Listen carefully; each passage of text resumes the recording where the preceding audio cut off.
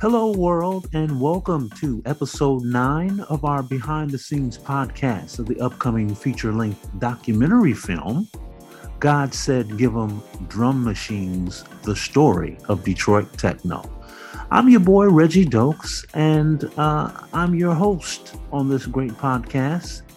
Listen, this month we'll be sharing with our audience past times and future of the cultural movement of Charivari Festival within the dance music scene.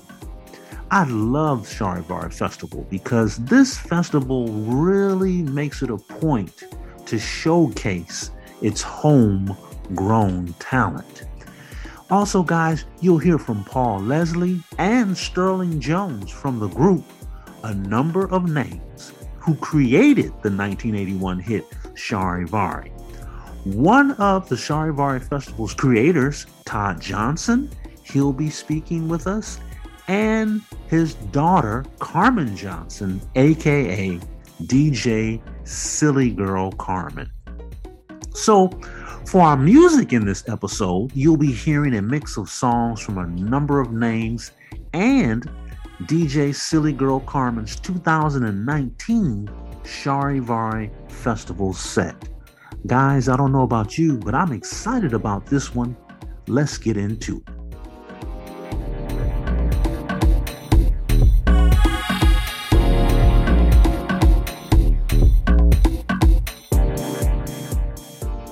Hi, this is David Grandison.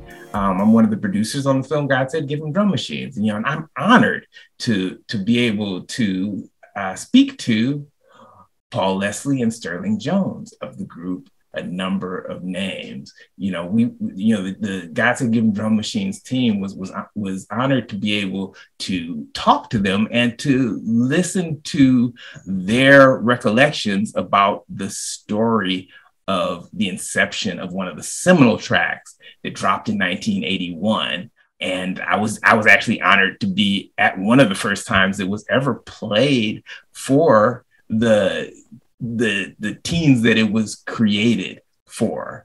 It was an homage to a scene, to a group of party clubs, and the party club it was an homage to was the party club called Charivari. So now we're going to hear from Paul Leslie and Sterling Jones from the group A Number of Names about the movement that caused this track to erupt in Detroit, and a little bit about the inspiration and how this thing came to be. Heading for the highest heights, for the climax of the night. The people there, they just won't quit, because the music's really beat. Charivari.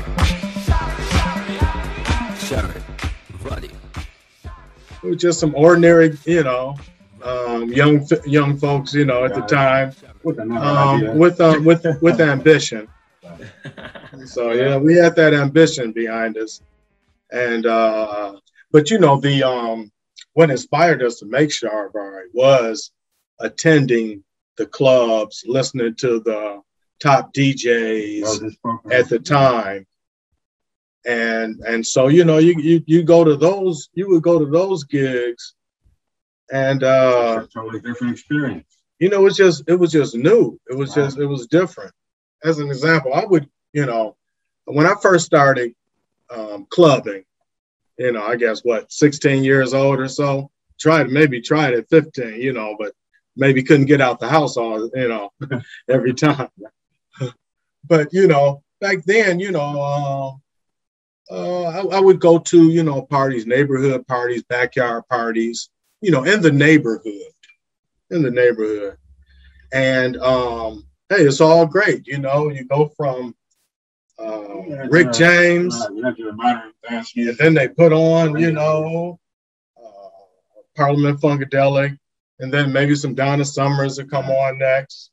So all that was great. That was good. But when you went to the clubs, it was a different experience, because not only did you hear that, And that's one thing that stands out with me was the music was always diverse. Right. You know, and it came into electronic, music Things you wouldn't hear thing, right? normally. Right. You know. But there, at the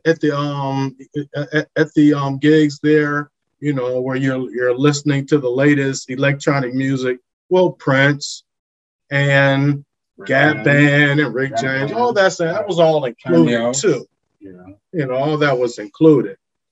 But the thing is, at these clubs now I'm hearing music that you wouldn't get on the radio. I couldn't hear it. You wouldn't get this on GPI. You wouldn't get Trans-Europe Express. You wouldn't get things like that. And maybe Mojo. Yeah, maybe Mojo might, right. Trans-Europe Express. But these guys had a whole different, they brought a whole different sound of music, an international sound. Sometimes we refer to it as Italo disco. Right. You got Telex, like he mentioned, Kraftwerk. First time hearing Kraftwerk. Daryl was Daryl Shannon. Oh, it was. Yeah. Probably up there spinning. And the first time hearing some electronic music, Kraftwerk, Trans-Europe Express, and the music is booming. Right, the music is booming. I can hardly. I'm standing. I'm right next to you, but I can't even hear what you're saying. Shouting or whatever. Fog is in the air. And that kind of. It couldn't help but just have an impression on you. It was just left a very good, big impression. Yeah, I think that what you're talking about really is a vibe that was very unique to Detroit, in that our scene was inclusive. Many people don't know this, but Detroit was a test market for the entire nation for radio. So on the radio, we heard every new artist that came about. And Jeff Mills told me that in an interview with him. Detroit would be one of the first test markets. We were the ones who heard the most diverse music in the country on the radio. But then we had local DJs who were going to the shops that were around back in the day, Buy Right and all of those shops, and they were absorbing all of the imports that were coming in because we wanted to hear the newness. We, like you said, Italo disco. We wanted to hear Ryuichi Sakamoto and Yellow Magic Orchestra. Yellow Magic, and we soaked it all in. And so I think one of the things that you all were able to do was you embodied that as a local group, and we loved it. You embodied the voice of the movement that we were pushing forward in the local party clubs, the teen groups. You embodied it. You made the anthem. And so, I gotta say, like when I heard that, I couldn't believe that it came from our circle.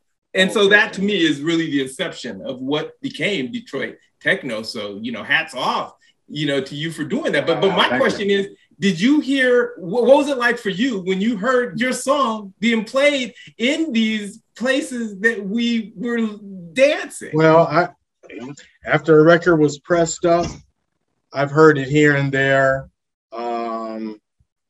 We actually had taken it down to WGPR, to Mojo, and Mojo had played it over the air. And that was just a test copy. Right. Record's not even printed up. But that was just a, In fact, the test copy was first played at a backyard Charivari party. Mm-hmm. I had one of the Charivari guys pick me up. It was just a test copy. We played in the backyard and everybody went nuts. Mm-hmm. But but like you said, the first time hearing it, actually on the floor at a party, I would have to say Leomo. Leomo's, I know you guys remember that was on 6 Mile. Of course. Yeah. No, it's East 7 Mile, isn't it? Yeah. I think it's, is it 7? Well, Luomo, Club Luomo. Yeah, Everybody knows that. Exactly. Yeah. Absolutely. And they were like, we're gonna put your record on. And so this is like my first time hearing it at a club. You know, you got the speakers, you know, you got the, Booming. you know, the full boom, you The know, dance floor is completely full. the dance floors, you know, and, you know, really, I was even surprised at, you know, the sound and the that it gave, that the sound that it gave at a club. You know, that's my first time hearing it at a club, and I have to say I was impressed myself. I was impressed myself. What really impressed me was the crowd itself. There were so many people there, a lot of them from the scene and other clubs and places, and they got to go. As soon as the song started playing, they started going, go, go, go, go, the entire song. So that was like one of our first experiences at getting a reaction from a crowd for Charivari. You know, your song embodies the what we were emulating. You know, you talk first of all, you talk about, you know, Lumo Vogue. You talk about, you know, all, you know, driving in a Porsche, you know, driving, you know, you talk about very much that song embodies what the scene was all about, because we were really emulating, like you said, the Italo Disco, the Giorgio Moroder, the American Gigolo, all these films that the designer clothes. That was a part of the scene at the time. That was a part. Yeah, that was a part of the scene at the time. People inspired to. Yeah. You know. So here's my question for you that I think is really pivotal. This was the song based on the party club Charivari, and how were you guys affiliated with the group of guys? Was it a tribute to, or was it a part of, you know, what the club was about? I'll be honest with you, we were actually rivals in the party clubs. We had our own party club, so we were rivals, but they were just a little better than us. You know, most of the time. So we said, why don't we make a song and we'll unify it by naming it after that party club? Yeah, and that's what we did. Yeah. You know, and that shows the unity, though, because, you know, again, I think that a lot of times the scene among party clubs was, okay, we're not always going, you know, we're not always battling each other. We're trying to one up each other in the quality of what we're doing. Right. We weren't battling. We were saying, you're the best. Right. It was a good rivalry. Right. Yeah. It was friendly rivalry, wasn't it? Yeah. Friendly competition. Right. You know, we found a way to connect among the DJs, and the party promoters, you know. And these were different types of parties, but they were party clubs. Right. So they were, you know, elite from you know, your average club party or lounge party. Yeah, and so there's more to it than just that. You know, it's not just the club thing. There was also the designer store at Charivari, and then actually we created a character. It was called Charivari. Right. Yeah, but I believe there was a New York clothing store called Charivari, spelled with the S. With a C. Oh, spelled with the C. We spelled ours with the S. Yeah, exactly. Yeah. And then as you see the other remakes come down the line, you see they change the spelling up too. Mm-hmm. I mean, it's spelling up too. Mm-hmm. You know, they put the I's in instead of E and such, and divide the word. But you know, it's all the same. Yeah. I love what you're saying, because for me, it definitely, you know, I was at those parties. I went to Louisville. I was very much an observer of the scene. I was a little young. I was like you. I was sneaking in at 15, you know, and I was up in there trying to, you know, make sure that I was seeing everything. But I looked up to, you know, what you all were doing. And again, for me, it resonated and clicked that this was something bigger than just a group of teens throwing a party. When you did that, and you changed the game, because marketing was a huge part of what the party clubs were doing. They had a flyer. Many times they had, like you said, they had a logo. Enterprising young people. They were some of the cleverest flyers ever. Some of the flyers were clever. I wish I could get a hold of a lot of them. They're classic. I've got a collection, and don't make me go grab it and start showing you guys some old flyers because I've got a huge archive and collection, and that's something that resonates with me. Is and that's something that I think that we're really trying to, as a part of this project, carry through in our education, teaching young people that entrepreneurship started in Detroit. At the time that these parties, not started, but was a part of what these party clubs were doing and what they represented. It shows that people, young folks, can start entrepreneurship at a young age. All these people were young; they were, aspiring. They're throwing these parties. They're making a lot of money. And like you said, we changed the game. And a lot of them we took it to the record. They made great careers out of it. Also, they made great career. I got a my hat goes off to the DJs. Who began or helped give it notoriety, give it notoriety and take it to another level. DPR and television. Yeah, but with these young artists, these young DJs, the way they were able to take it out of Detroit to Europe, Japan, all over the world, I think that's phenomenal. Who were some of the DJs that you recall on the scene, that you all were contemporaries to and who you all looked up to? Yeah, looked up to those guys. So you would get a different music that you wouldn't normally hear, and then, you had disco, before you had disco. So a lot of it had the, electronic sounds in it too. But I was thinking, I'm like, well, okay, you had Studio 54. Well, you know what? I think you had to be at least 18 to get in that. So we had our own Studio 54, right. So, and it was not just the music, but the art form that they created as far as mixing music. Was just great. That's what we're really, attending these parties. I mean, the way they knew how to blend the music together, cut it and extend it, take out certain parts, things like that. That were, that was different. I think that the things that you're describing are so important because, our film is definitely really trying to capture the essence of that emergence of blending because, Ken Collier was, one of the first guys that anybody can remember blending in Detroit, one of the first, and so we want to give tributes to him, to he and in heaven and these early spaces. But, we also, what you said was we had our own Studio 54 as kids. We'd be up in Barth Hall or we'd be up in the YMCA. Putting 1,000 people. That was great, too. YWCA. Let me correct that. YWCA. The YWCA. Down there on Woodward. Yeah, and there was Park Avenue. Then you had Park Avenue, which I think was great, too. How, the parties would be thrown at different venues instead of it being the same place.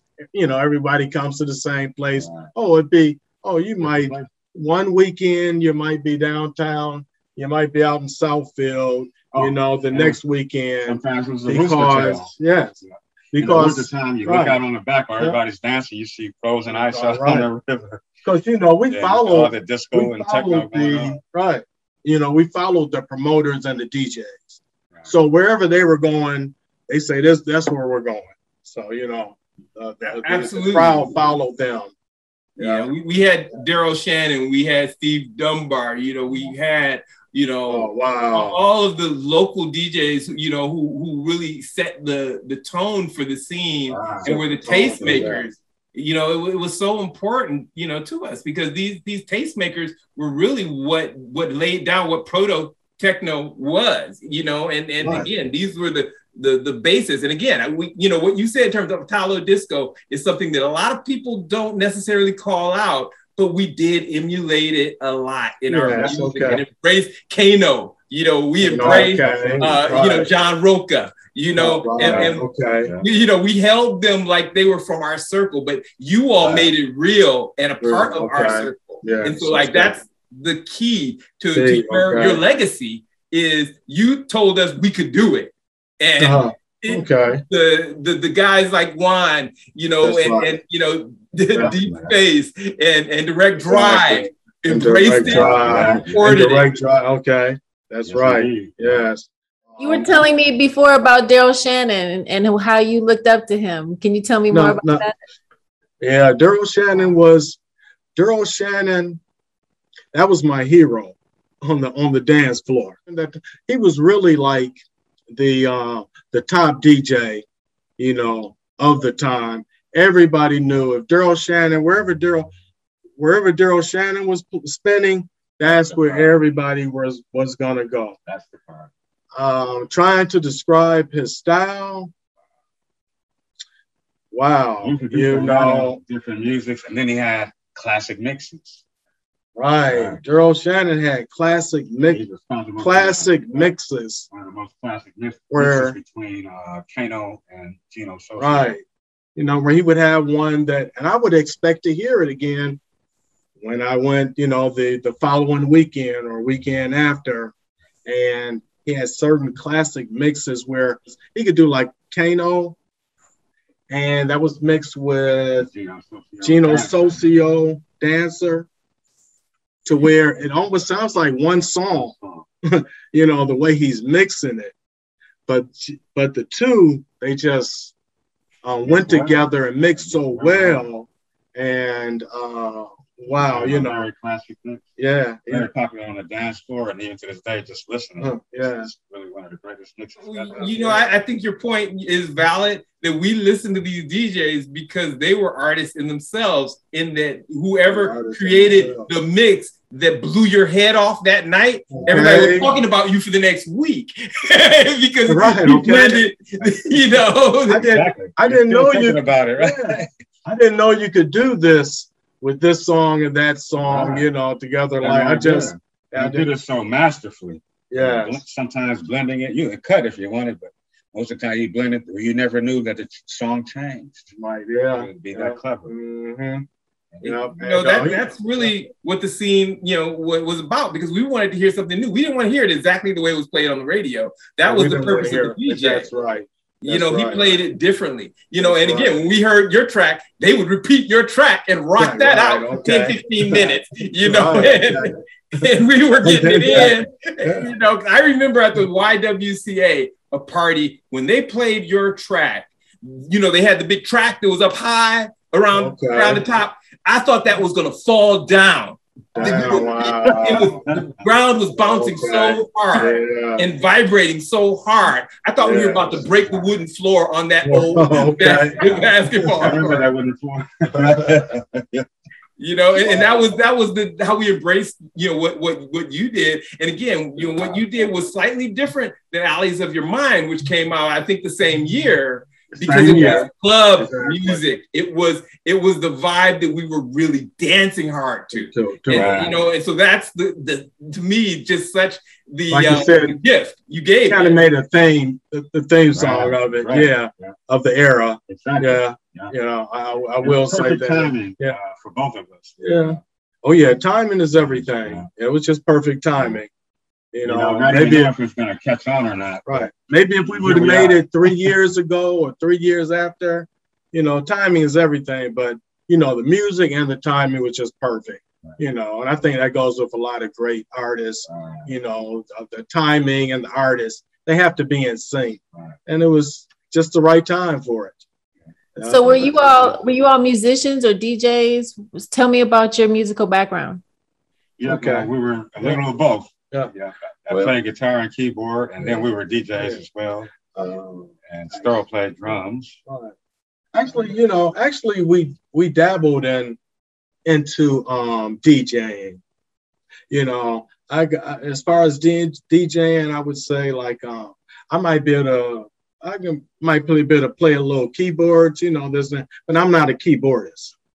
You know, I can play a little piano, but I'm not a pianist. So as far as DJing, you know, it's something we dabbled in. And also at that time, you know, we were promoting parties too. So we're not just DJing. We want to throw a party. Let's rent a hall. We're going to hire these DJs, you know. Right. But as far as Charivari being made, yeah, everybody was, we were musicians. And actually, the way we put together the song to be recorded was, you know, as a band. You know, Number of Names was a band. Right. We're not just DJs, you know. Even with, you know, with Charivari, you know, there's a bass, everything is live. There's live bass, everyone, you know, live guitar, you know, live vocals. Right, exactly. Even, you know, live drums. So, you know, right. Everybody playing. So a number of names was actually a band more so than DJs. That was something that did before A Number of Names. Yeah.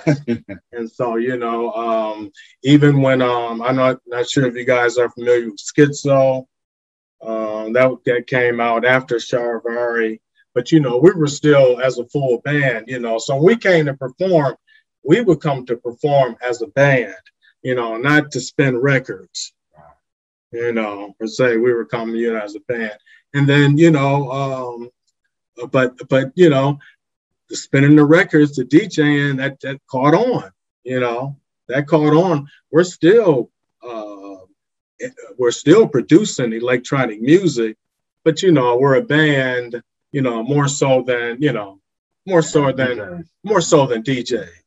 Right? I think that's the beauty of what Detroit offered was, you know, we all believed in, you know, the sound obviously that came from Motown. We've all believed in instruments that were being used to create instrumental dance tracks, and we love and embrace that sound that came from instruments that were playing this music. And I think that's something that's unique about Detroit. While we embrace synthesizers and drum machines, we also wanted to hear that fullness of an entire group. Were there any synths that you used at all on Charivari? Yes, it was. Yeah. Yes, it was. Yeah, we used synthesizers, you know, but played them like keyboards.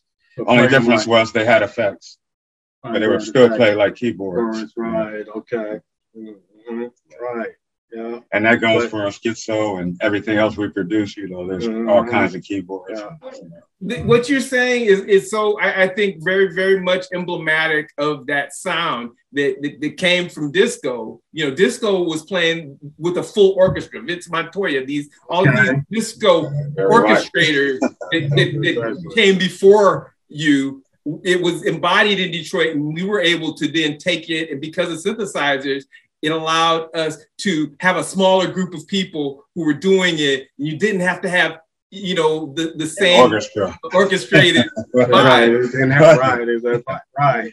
Yeah, that beginning, that was just a great time. It was a great time to be young, a young Detroiter, you know, at the time. With the clubs and the DJs, I kind of find it interesting that, you know, they were pretty much from the same side of town. They were, you know, it was like, you know, really the high schools that were involved were, I can probably Henry Ford, Cass Tech, Renaissance, Mumford, Oak Park, Southfield, you know, as far as, man, you know, the main, you know, that's where the main crowd was coming from. So, you know, it was like, and these guys knew each other. You know, they're really kind of from the same, you know, side of town. They grew up together. Yes, they grew up together. And that's generally, you had some, you know, outside of the area that, you know, were a big part of it too. But generally, you know, it's just something about how, you know, there's a certain side of town of their area where, you know, these artists came from. Which is, you know, even like with Motown. Well, that's how it was with Motown. A lot of the Motown artists, these guys came from the same side of town. Marvin Gaye, Stevie Wonder. See, these guys, a lot of these guys, they knew each other. They grew up together. Smokey Robinson, you know, knew Stevie Wonder. These guys stayed right down the street from each other. You know, kind of, you know, reminds me of Motown as far as, you know, it's just a group of people, you know, young folks who, you know, love the music and get into the music and make something happen of it. Yes. So who all was in the your group and a number of names? Okay. Well, basically, it's Sterling and I, but we would incorporate other folks. Like we had Roger Simpson and a few other folks. Rob Taylor, you know, worked with us initially like on Charivari and Schizo, helped us do things like arrangement, things like that.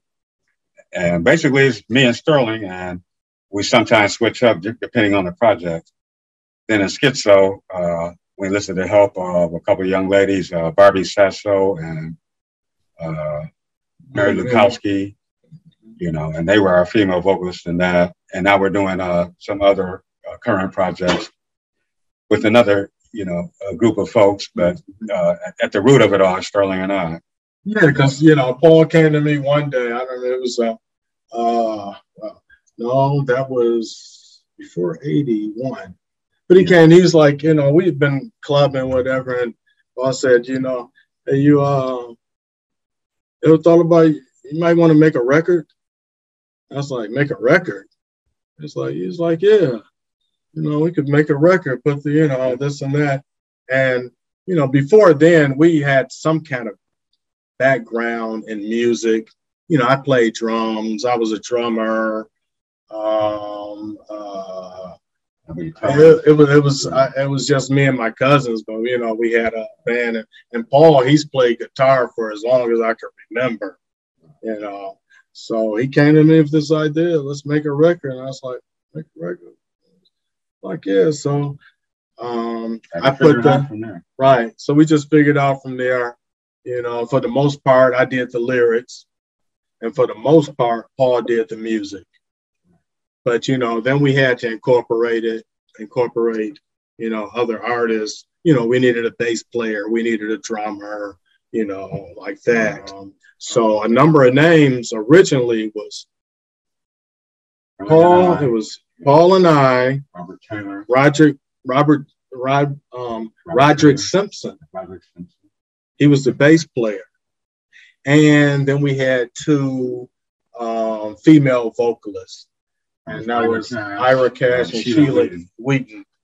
Okay, and so that was a number of names. Right. That was the band right there. And at that time, at this time, it wasn't as easy to get your music out there. I mean, now you could just sit at your computer and pretty much make the song and put the song out right there. But, you know, it wasn't that easy that time. But we hit the pavement. And, you know, we approached radio stations like Mojo, this and that. And we did the financing. We printed our own records up. So we had our own records printed up. And as far as promoting them, you know, we promoted them, you know, through going to different radio stations. And, you know, we were lucky we would get some play, you know, from them. A pressing plant, Archer, and that's where we were getting our records printed up at. Okay, well, when everybody else started getting into it, you know, other groups, he had Cybertron, he had whatever, you know. At that time, the wax was, you know, the 12 inches were dying out. But Detroit Electronic Music did a lot to put that record pressing plant, you know, back on the map. Oh, they made, you know, kind of failing right at that time. Electronic revolution. Exactly. And then, you know, once we came and everybody was getting their own records pressed up, you know, there, and that kind of brought Archer Records, you know, back on top. Mm-hmm. Just a little, you know, something about that. Yeah. Do you remember where you recorded? Absolutely. Yes. Classic Studios was on 6 Mile and 6 Mile Southfield. It was 6 Mile, right past Southfield. You guys, yeah, somebody might be to remember 6 Mile, past Southfield. There was a recording studio, and I think it was a donut shop, a popular donut shop on the other side of the same side of the street, but on the other side. But yeah, but the studio's not even there anymore.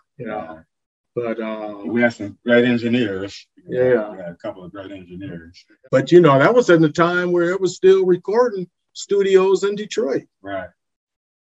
We haven't had an engineer who he had built his own computer, and that's where the electronic voice in Charivari comes from. It's a one-of-a-kind, self-built computer by the engineer that was at Tanner Studio. Right.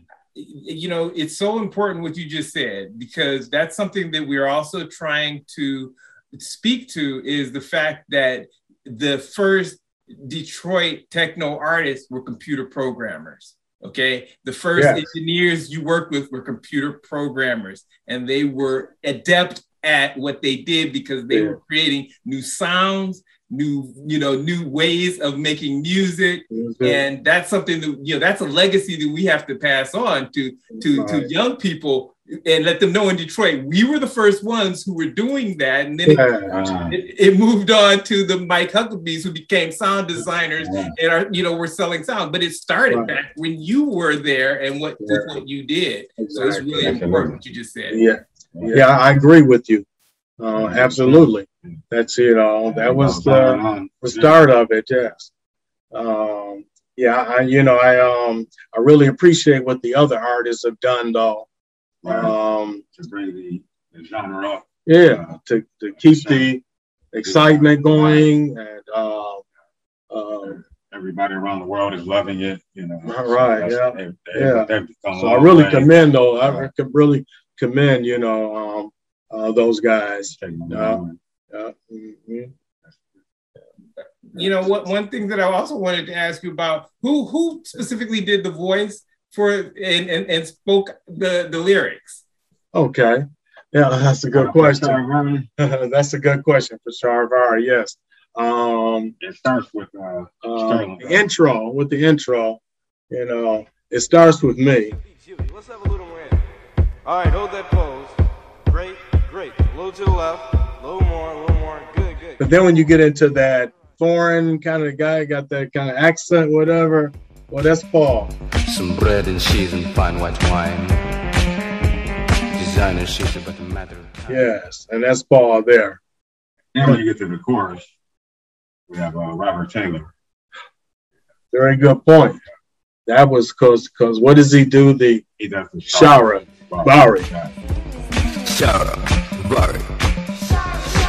Charivari. He does the intro. I did the main vocals, and Robert Taylor did the chorus. They did that. Ad-lib Charivari. That was Robert Taylor. Yes. And the rest of us backing him up. Sterling and I, and Sheila and Ira, helping with the chorus. Right. And trying to capture that masculine, kind of suave, kind of sound that was, that was, in at the time, and Well, it sounds like you guys can still do it, because I heard you guys do it on the phone earlier. You guys can still do it. Oh, he sure could. Paul can still do that. Yeah. We still do everything. Yeah, absolutely. You'll do a little bit for us? You put me on the spot. Sure. Judy. Hold that pose. Okay, great. Good. A little to the left. A little more. Good. Keep it going. That's it. Bread, cheese, and fine French wine. Diana sheets are but a matter of time. Would this be the real thing? Or is this just another fling? I could have gone on and see if I could. Oh, that was good, though. That was so good. Yeah. Thank you. Yes. Awesome. Yes. Wow. Yes. Again, it's such a legacy. We what you've done and what you laid down was so important. And I just have to pull my hat off to you and just say you were a formative part of my imprinting as a young adult. Wow. And you showed me that it could be done locally and that it could be done as well as they're doing it anywhere else. So that's so important. That's great. Okay. Wow. Can you tell me the first time you heard it on the radio? What was that like? Can you describe that? And who do you remember who was the first person to play it? That would have been the Electrifying Mojo. WGPR. WGPR. WGPR's Mojo. Yeah. Might have been during the Midnight Funk Association or something like that. We brought it in. We went down Jefferson. It was a summer night. And I think we pretty much had the whole group with us. And we're just gonna knock on the door or whatever, Hey, he received us. You guys come on in, what y'all got here? So we're kicking it with Mojo. The greatest, my first time meeting him. So he puts it on. Yeah, let me see what you guys got. So he puts it on. And he's not playing it over the radio. He's just listening to it in the studio. It was actually a cassette tape. It was a cassette tape. Cassette tape. The vocals weren't even on. Oh, yeah. Okay. Right. And so we said, okay. He was like, you guys might have something. He's like, you know what? I'm going to play this tonight. Whatever. I say, so when y'all leave, y'all leave out, get in your car. You guys make this? Right. He looked at his ride. I don't think the sound of it and looking at us, I don't think he connected the two. He was like, you guys make this, Yeah. So he said, I'm going to play it later on. So, so when we left the studio, it's in the evening and got our radio on, tuned in to the Midnight Funk Association, blow your horn, flash your lights. Turn your porch light on. Yeah. And wow, sure enough, Mojo played it for us. Yeah, he played it that night. I couldn't believe it. And that was wow. It's like a dream come true. Right. It was a dream that came true. Like, wow, I'm hearing this, after all these months and whatever, and now I'm actually hearing it on the radio, and it was like a dream come true. Yeah. That was 81. Yeah, that was it. Yeah, that was 81, summer of 81. Yeah. And so, a lot of people don't know that, Mojo actually, I'll give you guys some, little trivia here, but, Mojo actually gave us a number of names. Yeah. He had I don't know if you guys ever, He came to the studio. He was with a Free Press, I think it was Free Press or Detroit News writer, Jim McFarland.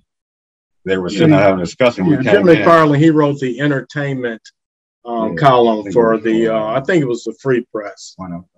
Yeah, exactly. Yeah.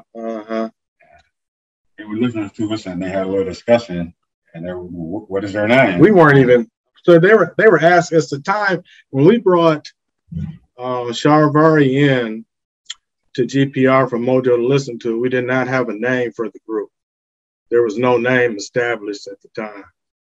Mojo says, well, what are you guys' name? We're like, well, we're still working on it. We got to toss the football around. So we're like, we're still working on it. He's like, okay, whatever. And when we came back to him, next time we saw him, he said, I have a name. He said he was talking to Jim McFarland. And Jim McFarland said, well, what do you think is a good name for him? And Mojo said, no, Jim McFarland said, a number of names comes to mind. And Mojo said, a number of names. And then the next time we saw Mojo, he said, how you guys like this for a name? A number of names. and we we chose it, and that stuck. Yeah. Yeah. Yeah. Wow, that legendary, you know. Historic moment. Thank you, for sharing that with us, because again, Mojo, we all have to give homage, to Mojo. Don't we? The tastemaker. Really? I'd like to take this time right now to give homage to him. Yeah, absolutely. Yeah, Mojo was a very important part. Boy, Mojo was an exceptional DJ. Yeah, I think that your point is so, it resonates so much, and his sound reverberates around the world to this day. His name reverberates around the world, and that he gave you your name is such an honor. And just allowing you to tell that story, because again, people have to be open to hearing creativity and hearing creative thoughts. And how things just come about sometimes, sometimes ideas and things come about accidentally. Sometimes it just drops in your lap. So you said something about, did I hear correctly? You guys are working on some other music? Yes. Actually, off and on, we've never really stopped working on music. We'll get thrown back, here and there, but usually after we regroup, we'll be back in the studio working on something. Yes. Last thing we were working on, we was working with guys, a DJ here in Detroit, DJ Win. Yes. And so we had been, it's been about a year ago when we were in the studio, last in the studio. We put together a few tracks. We're working out, trying to iron out the details on all of that. But yeah, we've got some new music. We kind of always have had some music, here and there. But as far as waiting for the right opportunity and, to release it and this and that, that's where the problem comes in. D-Win, that's what I said, D-Win. We're working with him. Kelly Salam. Yeah, Kerry Salam. Yeah. Several tunes with those guys. Yeah. And another production. Right. And actually one is out now on SoundCloud. Yeah, one you can pick up on SoundCloud right now. Yes. It's called Electronic Music. Yeah, it's called Electronic Music. Yeah. That's just one of, I think we put together 7. Altogether it was like 7. And then we did remix of Charivari and Sketch. Yes. Yeah. So yeah, we're actually, still working on things. Right. And then, if things work out, for hopefully, we'll have something else soon, something new out. Yes. We're looking forward to it, and we are going to support it with all the energy we have. As part of what we're doing. God said, give them drum machines, because again, we have to really acknowledge and support the creators of the art form.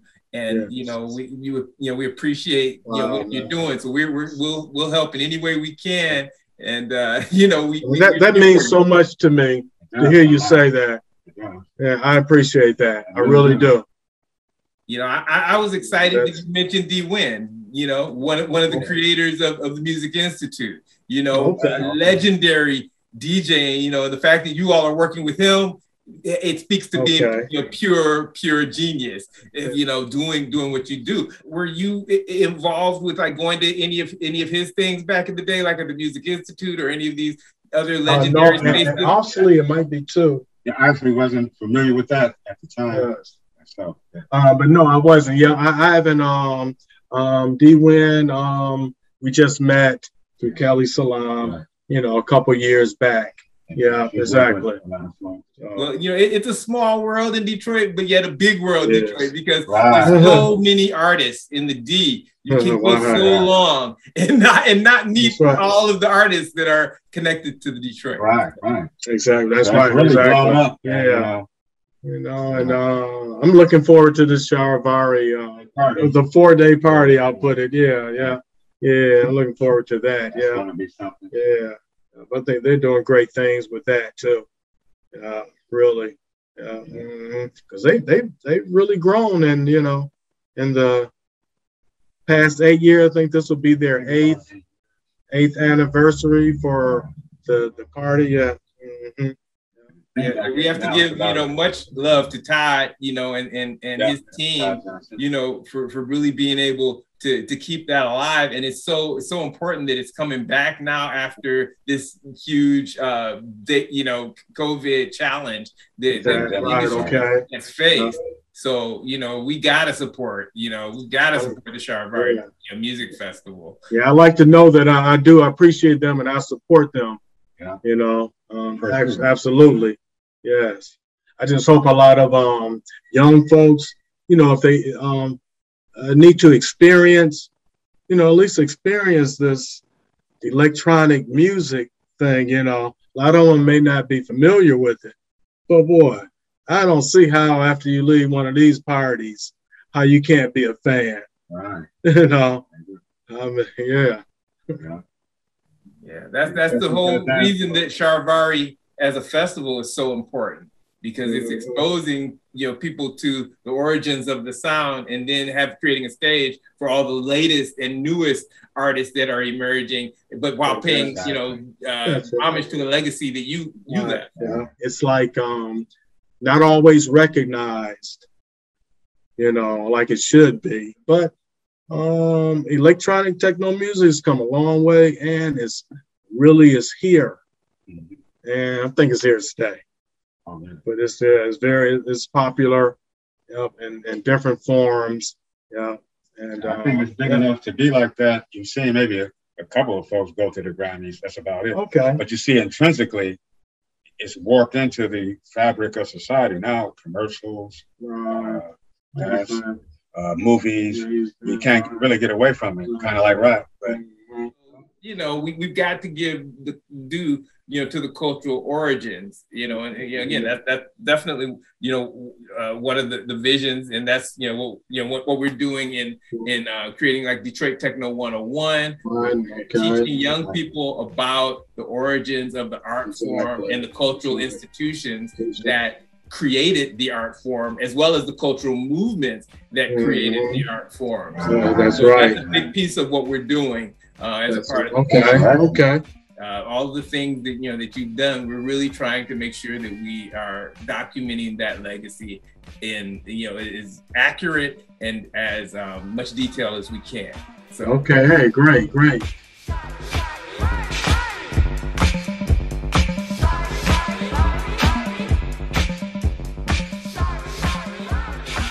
So Detroit party clubs, as we've talked about throughout this podcast, we're groups of kids who are art entrepreneurs and promoters, and as we know, tracks like Charivari allowed them and legitimized them and helped them feel that this movement was again much bigger than the clubs themselves. There were DJs like Steve Dunbar, and Daryl Shen, and of course the Direct Drive crew and the Deep Space crew, made up of all the seminal names that but a number of names is very much a lost group among those names, and so they're not everybody doesn't know this story. So as a part of making this film, we have to tell this story so that so that young people understand the legacy and know the history. But we have to give love to Charivari,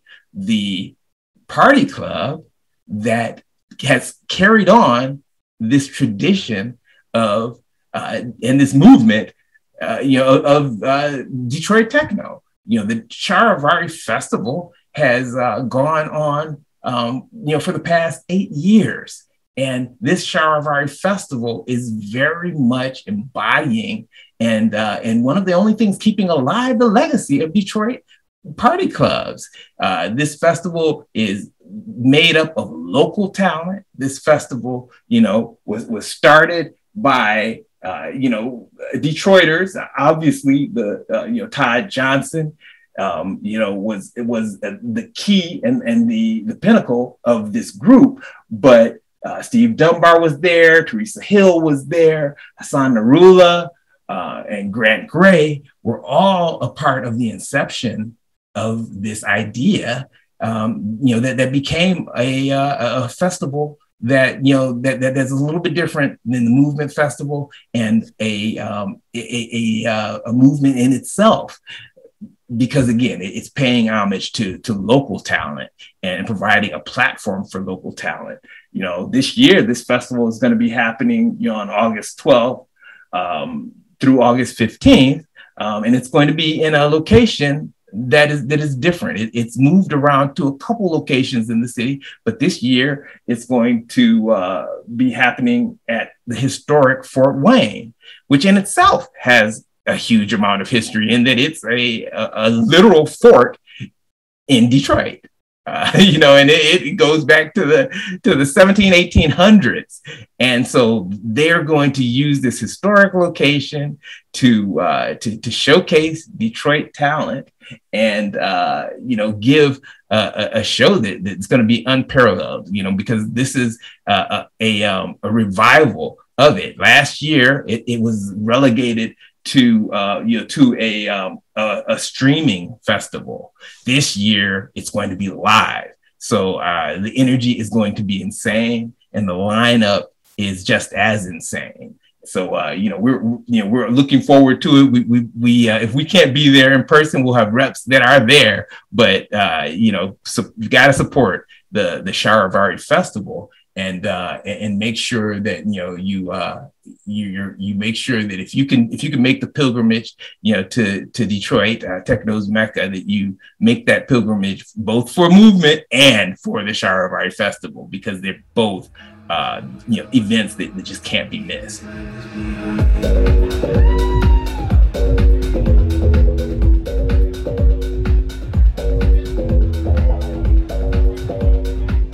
Todd Johnson and the Charivari Festival have been vital to the creation of the film God Said Give 'Em Drum Machines. Todd has graciously shared with us both a video archive and an archive of pictures and flyers, that are primary source documents, that are things that become a part of really capturing the scene and the lifeblood of what was happening during the time period of the inception of techno. So we're grateful to him for the platform that he created. And, this platform allowed us opportunities to both capture the DJs and producers that created this art form in action, but also the opportunities to interview and speak to these people in more detail. So, we can't speak highly enough and, about the blessings he's given us in allowing us to be a part and to share in the legacy of the Charivari Festival.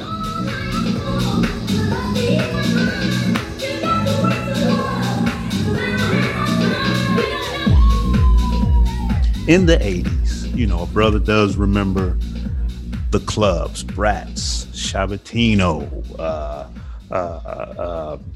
Snobs, and Charivari.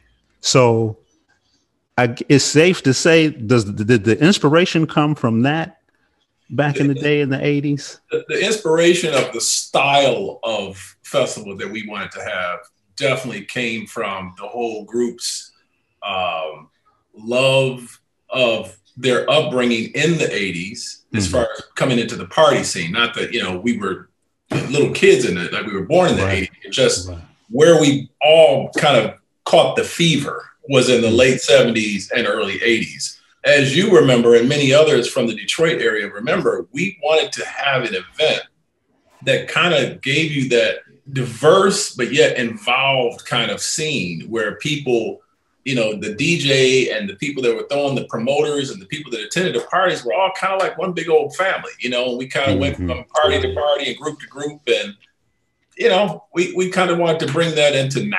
So, yeah, it was highly, highly influenced by all of the, what you would call the high school social club scene of the early 1980s, late 70s in Detroit. Right. And just reflecting on that time, as a DJ, I just remember, you know, they were gods to me. Ray Berry. Ray Berry, man. You know, Steve Dunbar. You know, I remember those cats. They would walk around, bro, and I remember they had jackets. They were like Letterman jackets, right? With direct drive, you know, stitched on the back and their name on the front. And I was just like, man, those guys are gods, man. Well, think about it. You know, it's still like that when you look at the iconic nature of logos, even like the Charivari logo or anybody's logo. Logos and branding was not a name we were even familiar with back in the 80s. That was like a new thing. We just thought we were trying to create a family. I mean, you know, probably things we had probably seen in fraternities and sororities or motorcycle gangs or something. Wearing your colors or having your badge, you know, that's Boy Scouts, Girl Scouts. That's you know, the safety patrol. You know, there's always some type of emblem that means you're involved in something and you want other people to know. And then that kind of signals other people that they want to belong to for whatever reason. Right. And, you know, some of the biggest names in electronic music and house out of Detroit, is whether it be techno or house, all came from that early stages. And now I want to say up front, I'm not taking credit for all that. I was just one of many that was doing things. But when you think of the names, whether it be Juan Atkins or Eddie Fowlkes or Derek May, Delano Smith, Daryl Shannon, yourself, Ray Bone, Ray Berry, you know, everybody, whether they know it or not, that comes out of Detroit was influenced by that era of the Dale Willises and the Ken Colliers and everybody, Alton Miller, you know, D. Wynn, Blake Baxter. If you trace it all the way back to the beginning of who heard who and who heard who and who that person heard, you're going to end up somewhere in the late 70s, early 80s at some party that we've all attended, some club, whether it be the Park Avenue Club or the YMCA or the Shintiki, the same high schools, Cass Tech, Mumford, Henry Ford, you know, the whole sound of Detroit, whether it be house or techno, whatever you want to call it, progressive disco, it all came from that era. Right. And some people claim it, some people don't, because they want to feel like they were born, I created myself. Right. You know, and I just started playing, and I'm now the greatest. You know, but I think we don't always look back and give credit to all of those early promoters and early DJs and early venues that made it all possible. You know, the very birth of techno and house out of Detroit came from that. That's my belief. Right. Everybody's not going to agree with that, but the way I trace it, I can trace it back to individuals and say, well, I know you heard this guy, so you were influenced. Whether you know, you came to that party, you know, Eddie Fowlkes came to a Charivari party. And he heard Daryl Shannon spin, and he decided he wanted to spin too. You know, the Jeff Mills, the Wizard, used to listen to Daryl Shannon and Delano Smith, and he says it. You know, Derek May says there would be no techno without Delano Smith. You know, so here are some guys that have then inspired more people after them that are looking back and giving credit where credit is due, and that's I think we miss that in this business sometimes. Right. You know, I just think people need to realize how special we are. You know, when you go to other places, they definitely make you feel special being from Detroit. And, that's true. You know, I think more of us need to, you know, hold up the bloodstained banner, if you will, for the city of Detroit, you know. Oh, man, that's so true. Because some of the Detroiters have forgot what we actually mean in this culture. It's culture. You're right. And culture has to be preserved. Culture has to be educated.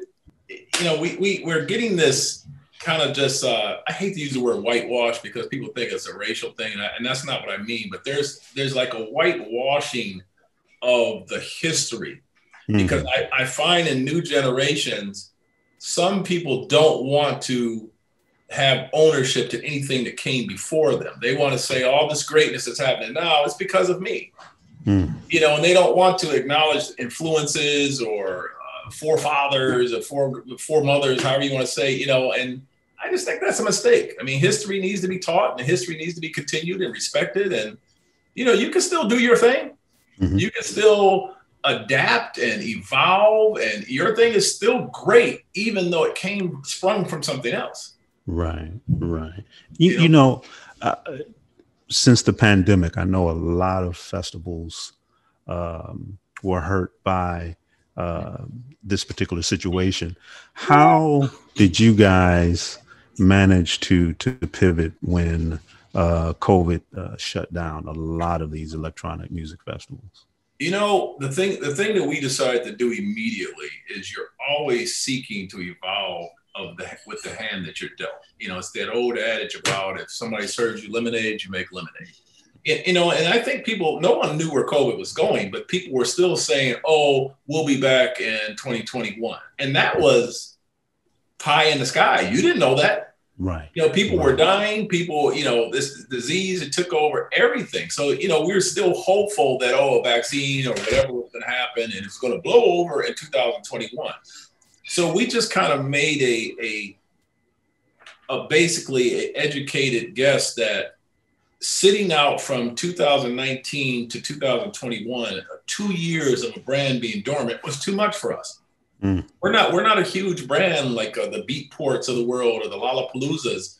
We're a local brand. So we decided to start researching into how we can do, have just our little festival. So in kind of learning about how the streaming works and building a computer platform to do what we do, we kind of discovered, wait a second, we don't have to be limited to the 3 days and to the amount of time that the festival take place. Why can't we do 24 hours and stream as long as we want? So unfortunately, the good parts of that also brought into the parts that you had a learning curve of thinking, wait a second, we're not videographers, we're not filmmakers, and all of a sudden, we have to run around and film all the DJs. We have to have some DJs turn in incredible sets like yourself. You filmed yourself, and we were able to cobble together basically 15 days times 8 DJs. So we streamed 120 DJs over a 15-day period, flipped the 8 hours, and let every DJ play 3 times a day to pick up a 24-hour time zone that then it could be viewed worldwide, because people are thinking, oh, just your Detroit band are going to watch this. But in how we sought off the DJs, we weren't limited by continents anymore. Everybody was home. So it's the world was flat. So anybody you called answered the phone. Everybody's home, and they wanted to be seen. So with that, it was a huge, it was just a huge win for us to be able to broadcast the thing for 15 days straight, 24 hours, and pick up fans from all over the world. That first stream, we reached about 67,000 people, and that was shocking to us. So it seemed like a fluke at first. So we came right back with what we called the Sweet 16, which was in October, based on Swedish Day. So we said, okay, we did 15 days just as a joke. We said, let's do 16 days. And so we got all new DJs. And then all of a sudden we did the same thing. That stream brought in 255,000 people. And then it's like, wow, okay, what do we have here? And then streaming, I think, has now become, it just becomes the regular norm. We did a stream almost every major holiday. We sought after DJs all over the world that we never probably could have even afforded to fly here or be in their country. And in our pretty much exclusive agreement with Mixcloud, we really were able to tap into Mixcloud's huge audience as well. At that time, they were saying they had 2 million subscribers. So you not only got whatever your social media footprint and outreach of the DJs and the Charivari Detroit proper, you were getting the Mixcloud and some of the media sponsors that we were able to come on board. Like we've always had a great relationship with Five Magazine out of Chicago. We got Ransom Note from London was doing some outreach for us. Fusicology out of California. So with that new outreach, you obviously we're not this Detroit-based festival anymore. All of a sudden, it's the internet. Anybody that could tune in and watch this for free was tuning in. So now we have picked up fans from all over the world and DJ relationships from all over the world. And in the end, that has helped us. You know, our theme throughout 2020 was driven. You know, that we're going to keep driving regardless. And then we came up for 2021. The whole theme is the future. Like welcome to the future, that this streaming thing, as far as we are concerned, is not going away.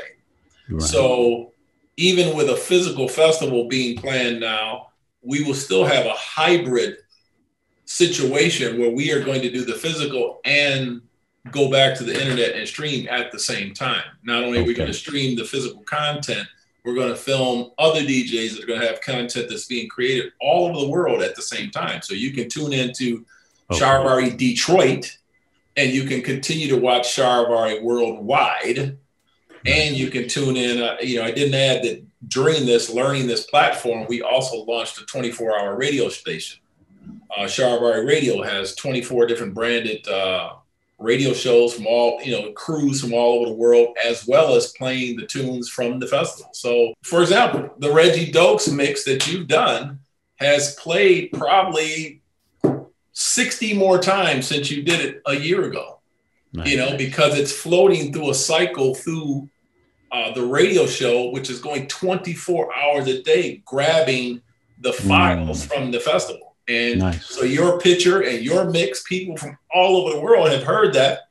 And not saying that you weren't already a popular DJ, but I don't care if you get one more fan, 10 more fans that are now exposed to the Reggie Doke sign. You've just gained a fan that could possibly buy one of your productions or support one of your appearances.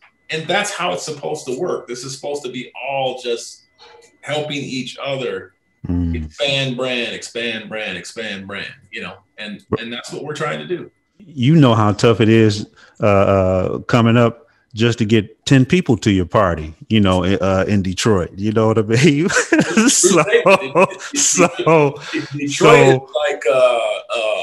what's that movie out of Australia with Mel Gibson? Mad Max. Mad Max, right. Detroit is like end of the world and there's no more water. And, that's how you're fighting for crowd and fighting for relevance and whatever. And not literally fighting, but, to create a brand in Detroit and to sustain it is no joke. And that's why if you take the relevance and the history of DJs like Delano Smith, I mean, this dude has been at it for decades, and is still relevant. Al Esther, Terrence Parker. I mean, you know the names as well as I do. These guys are showing no sign of slowing down. And that is part of why the individual has an age or a due date or however you want to say it, but music has no shelf life. It should be, we are trying to create more people to come into this culture and listen to this music. So it shouldn't matter which DJ is on, it should just matter if the tunes are hot. And obviously that's something you're trying to do, is create hot tunes.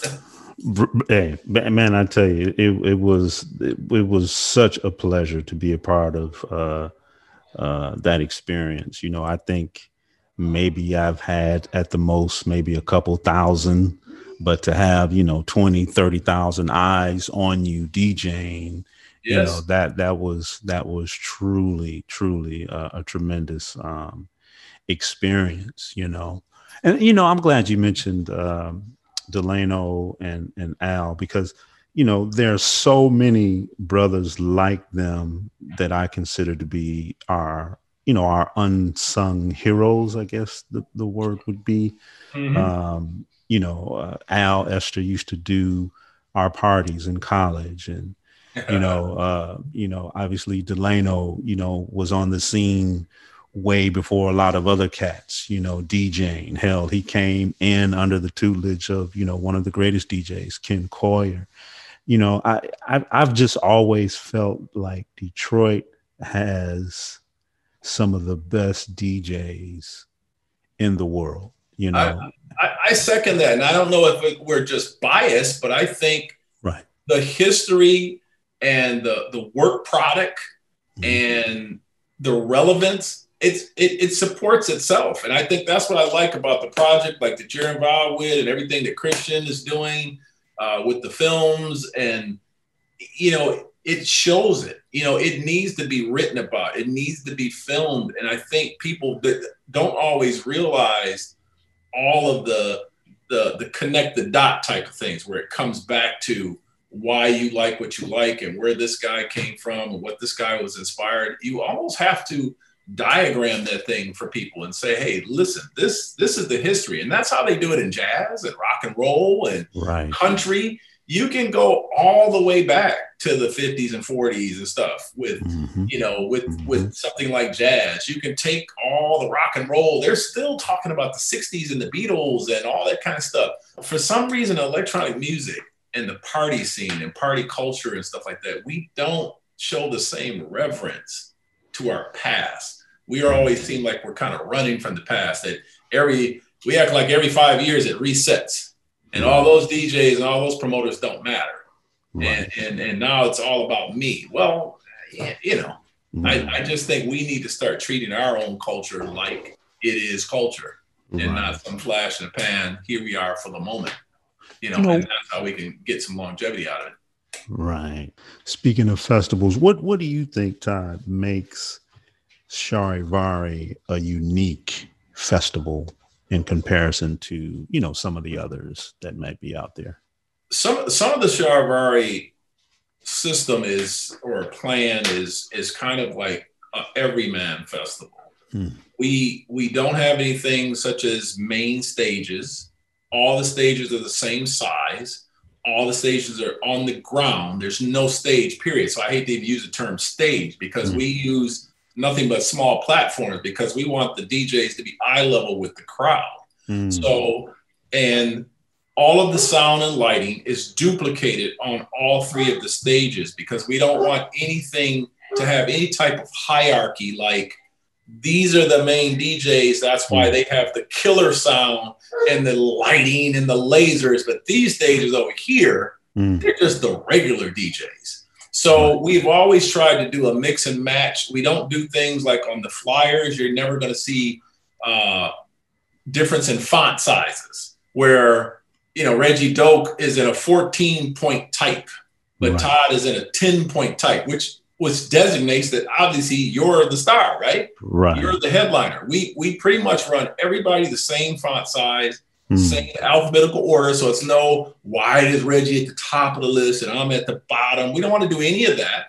And even in setting the times and the schedule, we try to make it, and I'm not going to say headliners because that's not a word we'd like to use, but we try to take veterans and mix in emerging and mix in newcomers all in the same vein and the same stages.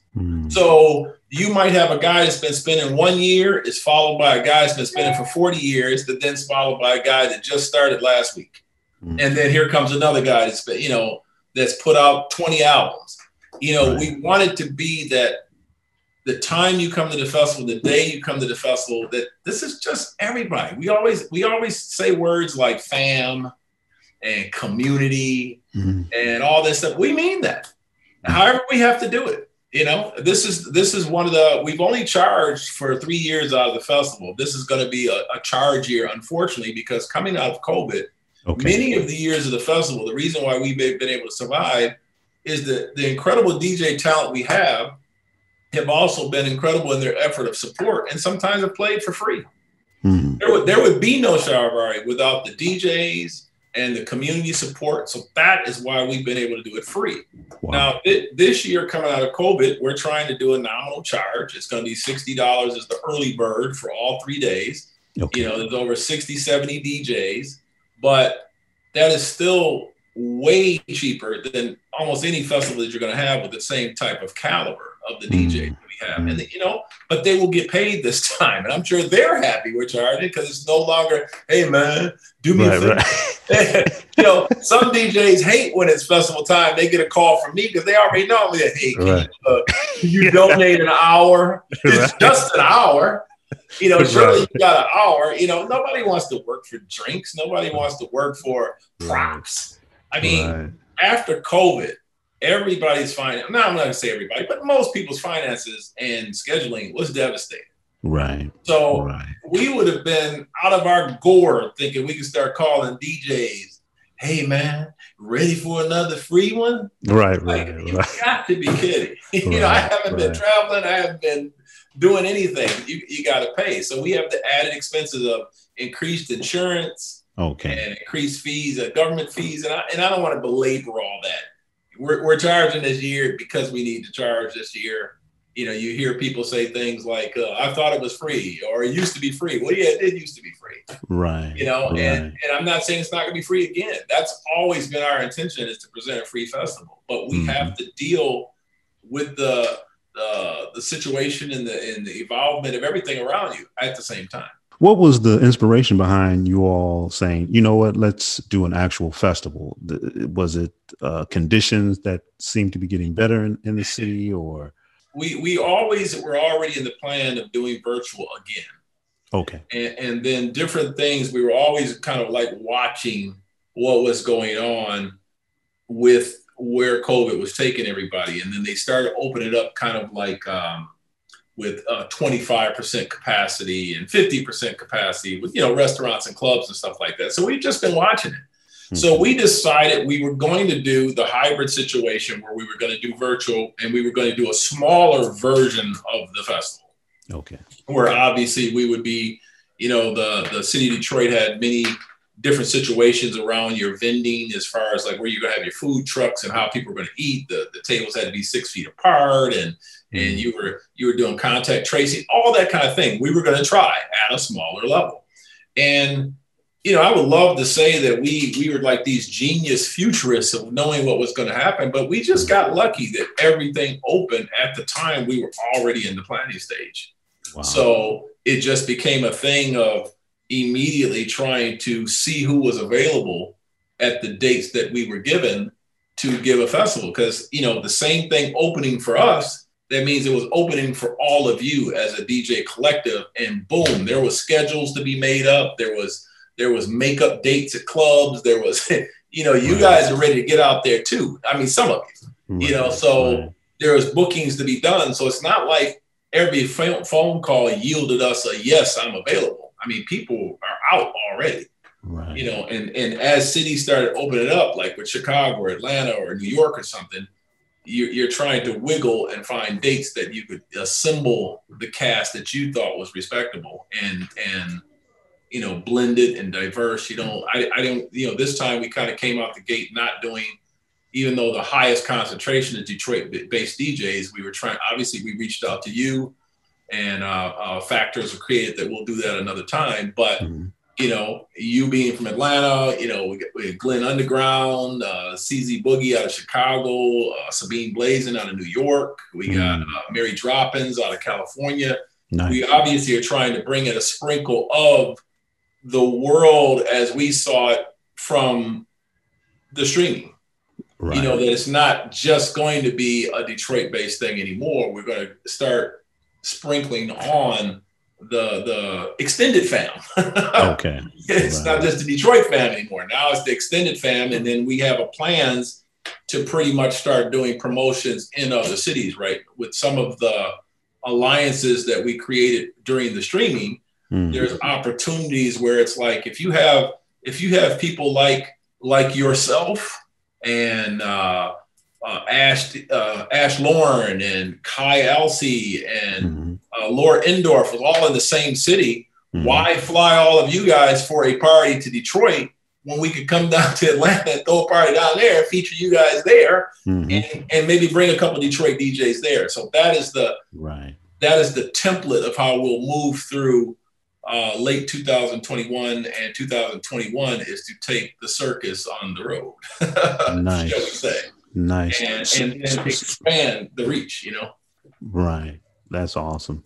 So this year, the festival is in a new location. Did I get that right? Yes, we are in a location. If you're familiar from the area, we're in Fort Wayne, Detroit, which is the actual historic fort built back in the 1840s down in Southwest Detroit, pretty much near Mexican Town, if you're still familiar with the area. Right. Just a little bit west of the Ambassador Bridge. Right. It's we will actually have the festival inside the walls of the fort, which is going to make a very unique and historical perspective. There's a lot of history in the site itself, but then it's such an iconic thing of containing the sound and the people and how you come in to be in the actual fort, and the situation of being able to use the old barracks, and it's a very iconic look to come in with the actual brick arch with the two cannons on top. It's nice. Very interesting, totally open, and I think people are going to be really surprised about the uniqueness of it. And one of the promotions that we did, we said that we're not coming here to battle, but we are definitely assembling an army on the field. Okay, nice. You know what I'm saying? That these DJs is our musical army for entertainment. And I think this is probably going to be the best one yet. And I don't want to sound like American Idol, because they say every year the new crop of talent is the best one yet. But we really do believe this one is the best one yet. And we've been able to really put together a great, diverse crew of people. And I just look forward to it. I hope the attendees look forward to it as well. Nice. So what other goals, if any, do you have for the festival, Charivari? Can you share that with us? The main goals that we have is to constantly keep breaking any new DJ that's in the area that needs to be mentored by other people like yourself, and to be able to play with their peers, and to be able to be presented in a crowd that's ready to receive it. Every year we try to really kind of showcase somebody different. So it doesn't look like it's always, nothing but the veterans are ever going to get a chance to play. We broke new DJs into this on that level every year. And we have a stage that we call Wonderful, that is the all-female stage. So there was a lot of... Didn't you all do a separate streaming situation for the female DJs? Yeah, we did. Okay. We did one during Mother's Day that was all women, and we did another one that was called Wonderful that was all women. Nice. And it's not like we always want to isolate the women. The women are put in with the males too, but we just wanted to have a stage because it just seemed like it was time to a stage that could be nothing but the accent of look at all this talent. It's always been there. It's just been lopsided as far as the percentage of how people get booked and stuff. It's like, and that's how it is too. That's not always a gender-based thing. Sometimes it is, like I said, a veteran and a newcomer. If somebody's only going to book what you call the brand name DJs, how will somebody that's up and coming ever get a chance to be on that level? Somebody has to make the conscious decision just to say, I don't care. I'm saving this many slots for... and I don't use the word unknown like that's some negative, but just emerging. Somebody that needs a little extra attention. Somebody that hasn't made it to the level of somebody else that came before them. And that's one of our main goals. So our ultimate goal is, like I say, is to take the show on the road. And back to what you were originally saying about this being history and being culture and stuff. We want to spread that word around. And I think every time we throw a function or throw an event, we are spreading that mission. Here we are, and this is where it came from, because we speak about the origins of it all the time. And whether it be in interviews or what we do, or we even try to showcase DJs, because just like you have an emerging DJ, you have DJs that nobody plays anymore because they think they're too old, or they think they're not relevant anymore. I don't know who decides these things, but we don't want to have any of those measurements. We pick all the DJs by committee, and our committee also contains other DJs. And of course, you know, people always ask me how we pick a DJ. Why does this guy always play? Well, of course, we're human. So people pick their friends. They pick the people they grew up listening to. But then there's still slots that are argued about all the time. You know, no, I want this guy, I want this guy. And then it just becomes a vote of how, you know, hands up. How many people say Reggie Dokes, or how many says, you know, Joe Blow? Right. And Reggie Dokes win this year. You know, right. And that doesn't sound like the most foolproof method of throwing the festival. But so far, you know, it's a balance of business and fun. I mean, most of us do this for fun, you know, so, you know, here we are.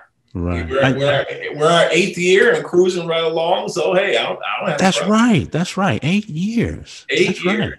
You know, so far, you know, we've had our ups and downs. We've learned things. We've, you know, done new things, tossed out things. You know, it's a work in progress. Right. It's a work in progress until it's a household name, you know? Right. You know, I don't think people realize the massive undertaking one experiences trying to put a festival together, whether it's small or big. It is. At whatever level you are, it's an all year round thing. You're literally planning when you stop the last one. The last song that plays, Gary Chandler's playing something, everybody whoop, whoop, whoop, whoop on a Sunday night. Right. Man, when that music goes off, we're already talking about, okay, what's the dates of the next festival? Who do we want to book? You're running around. Some of those DJs just stopped playing. We're right in your face again. Hey, what are you doing in 2022? You know, nobody wants to hear it. Hey, can we hold this price right there? Right. Because as you know, even the DJ games change as people get popular, or they have a hot release, or all of a sudden they're on the European circuit or whatever. Then, man, you could book a guy for $500. That's $5,000 next year, and then $50,000 a year after that. So, you know, we're not there yet. Right. We're not there yet. It's all good, man. I truly appreciate Charivari Festival. The record Charivari, was that any inspiration at all to? No, the Charivari record. There was a Charivari high school social club that was created by a guy named Brian Bledsoe, and they were most of the members were based out of Montford High School. The Charivari record actually came a couple of years after they were already throwing parties, and that's why the Charivari record has the S in it, as opposed to the C of the social club. Because if you talk to the guys that came out, the number of names that came out with the song, they didn't want any confusion of the brand at that time, or think they were trying to poach on, even though there was some. Right. Say there was a little bit some type of connection, right? Yeah. I mean, I don't think they wanted to say a direct connection, like, "Hey, we just came and stole your logo and your name and all this kind of stuff." You know, and that obviously became an incredibly iconic song. Even though the high school days of the '80s are far gone, you still hear people dropping that song and remixes of that song. They're still talking about that song, right? You know, and that's part of history. That's why we need the history of it to you know, cement that in. I think the type of project you guys are doing is going to do some incredible work in that area of how you guys are following, you know, the God-given drum machines. You guys really went back and really connected the dots of, you know, where this huge industry has all came from, some of the early roots in Detroit and Chicago.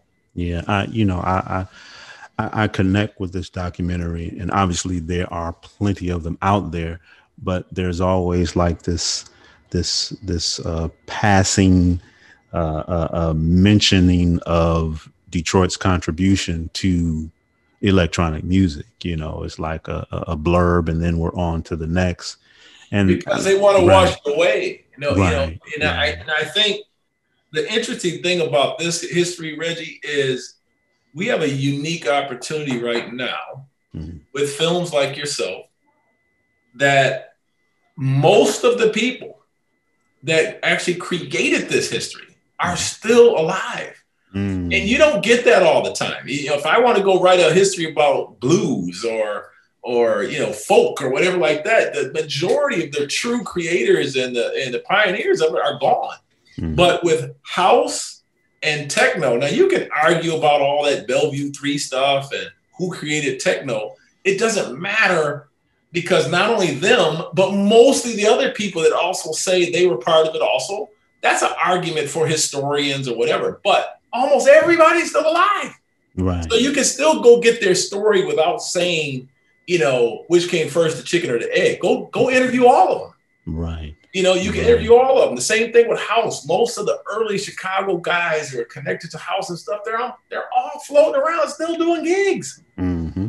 So people in the DJ business, there's always a lot of bragging and what I call make believe about how long you've been doing this and how I've been doing this since 1967 when I was mixing. I'm like, so to me, what I like about this business is there's usually physical proof, whether it be a flyer or some type of sticker or something.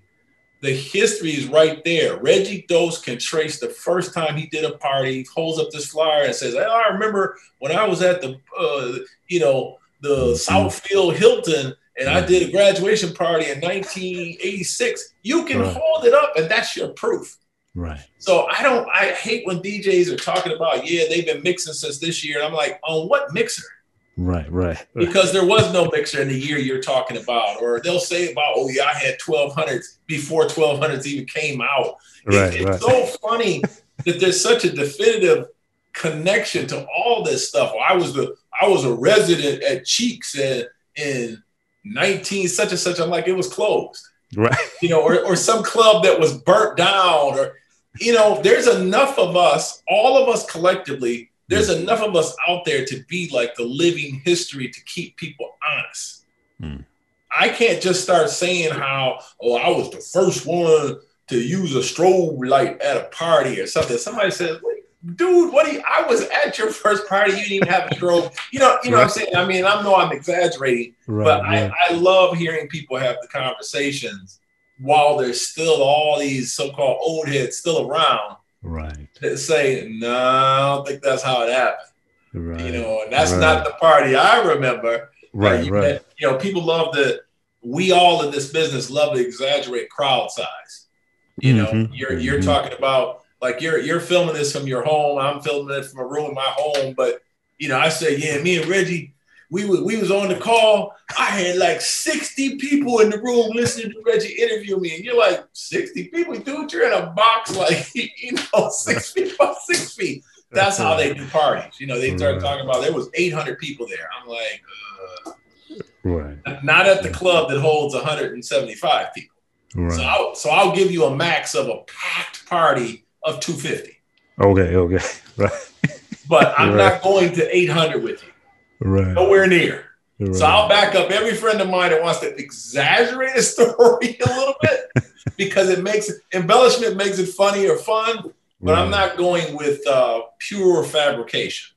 Right. You know, that I'm having to say, no, I don't remember it that way, or, you know, so. Let's end it on talking about this logo, man. Is there any significance to the Charivari logo? Any meaning behind it? Or? The Charivari logo eventually came from just obviously that being a music box speaker type of thing in the middle to symbolize the music, and then the 6 arms all started with the 6 people that started the initial planning of the festival. Nice. There were 6 of us involved when we first started the festival. It was myself and Steve Dunbar basically putting together a crew to plan this festival. And he was to pick 2 people to come aboard. And I was to pick 2 people so that you would have different people and different elements and different thought processes as opposed to just coming out of me and Steve's head. Teresa Hill is part of the original and still. Okay. Yep. Okay. Because we have very pivotal part of, music, DJ selection and everything that we do, you know. It really is a group that, that group thought really controls the direction of almost everything we do. We vote on the stupidest and most minute things of the color of a flyer or what day it's going to be mailed out. You know, nobody's just out there willy-nilly doing what they want. It's like before you do something, we kind of just jump on a Zoom call or even if it's just a text and say, hey, I think about the color should be green this year. Everybody comes back with something. It's either an agreement or no, I think it should be yellow or I think it should be purple, whatever. Like I said, even the most minute details, we kind of decide. So Steve obviously played a major role in. Major role. Okay. Major role. Steve Dunbar was the beginning. Steve had a vision of what he wanted to do, and he called me, and I told him what my vision was, and some aspects were cobbled together, and some aspects have obviously evolved because every year you're doing something different, as well as all of the input of the group proper. And over the years, the group has changed. There's people that have left and people that have been added, and each thing, it's like, it's a gumbo, you know what I'm saying? Everybody's sprinkling their ingredient. I like pepper and you like hot sauce, and this guy's bringing okra, and all of a sudden, you're still doing this. It's a dish that hasn't been served properly yet. It's a work in progress for this incredible, delicious meal that you think you're concocting, and each year is everybody tasting, needs more salt, needs more whatever, and that's where we're going. We're going for the perfect party that you think, that you the perfect sound, what is it? You probably in all these years of playing have still not played your perfect gig yet, where you're going to come home and tell your family, man, that was the one. Right. I killed it. I mean, I'm sure you've had a bunch of incredible performances, but DJs and most artists, as well as people like me, marketers and stuff like that, you are always chasing the next big thing. And it's never good enough, because as soon as you're done, there's something you saw you could tweak. You're a producer. I'm sure you've had songs come out and you listen to them months later and you say, man, I should have right there. I should put a little drop right there, and then you'll fix it on the next one. But you're never going to stop critiquing yourself. You're going to never stop improving yourself, because anybody that does that is foolish, because this process of anything never stops, man. You always have to take in new information from the outside. Technology changes, customer wants and needs change, so you have to continue to change, Right. And that's what we're doing. We're going for that evolvement, to evolve into the festival we want to be, that we don't know we want to be yet. Nice. And that's where we are.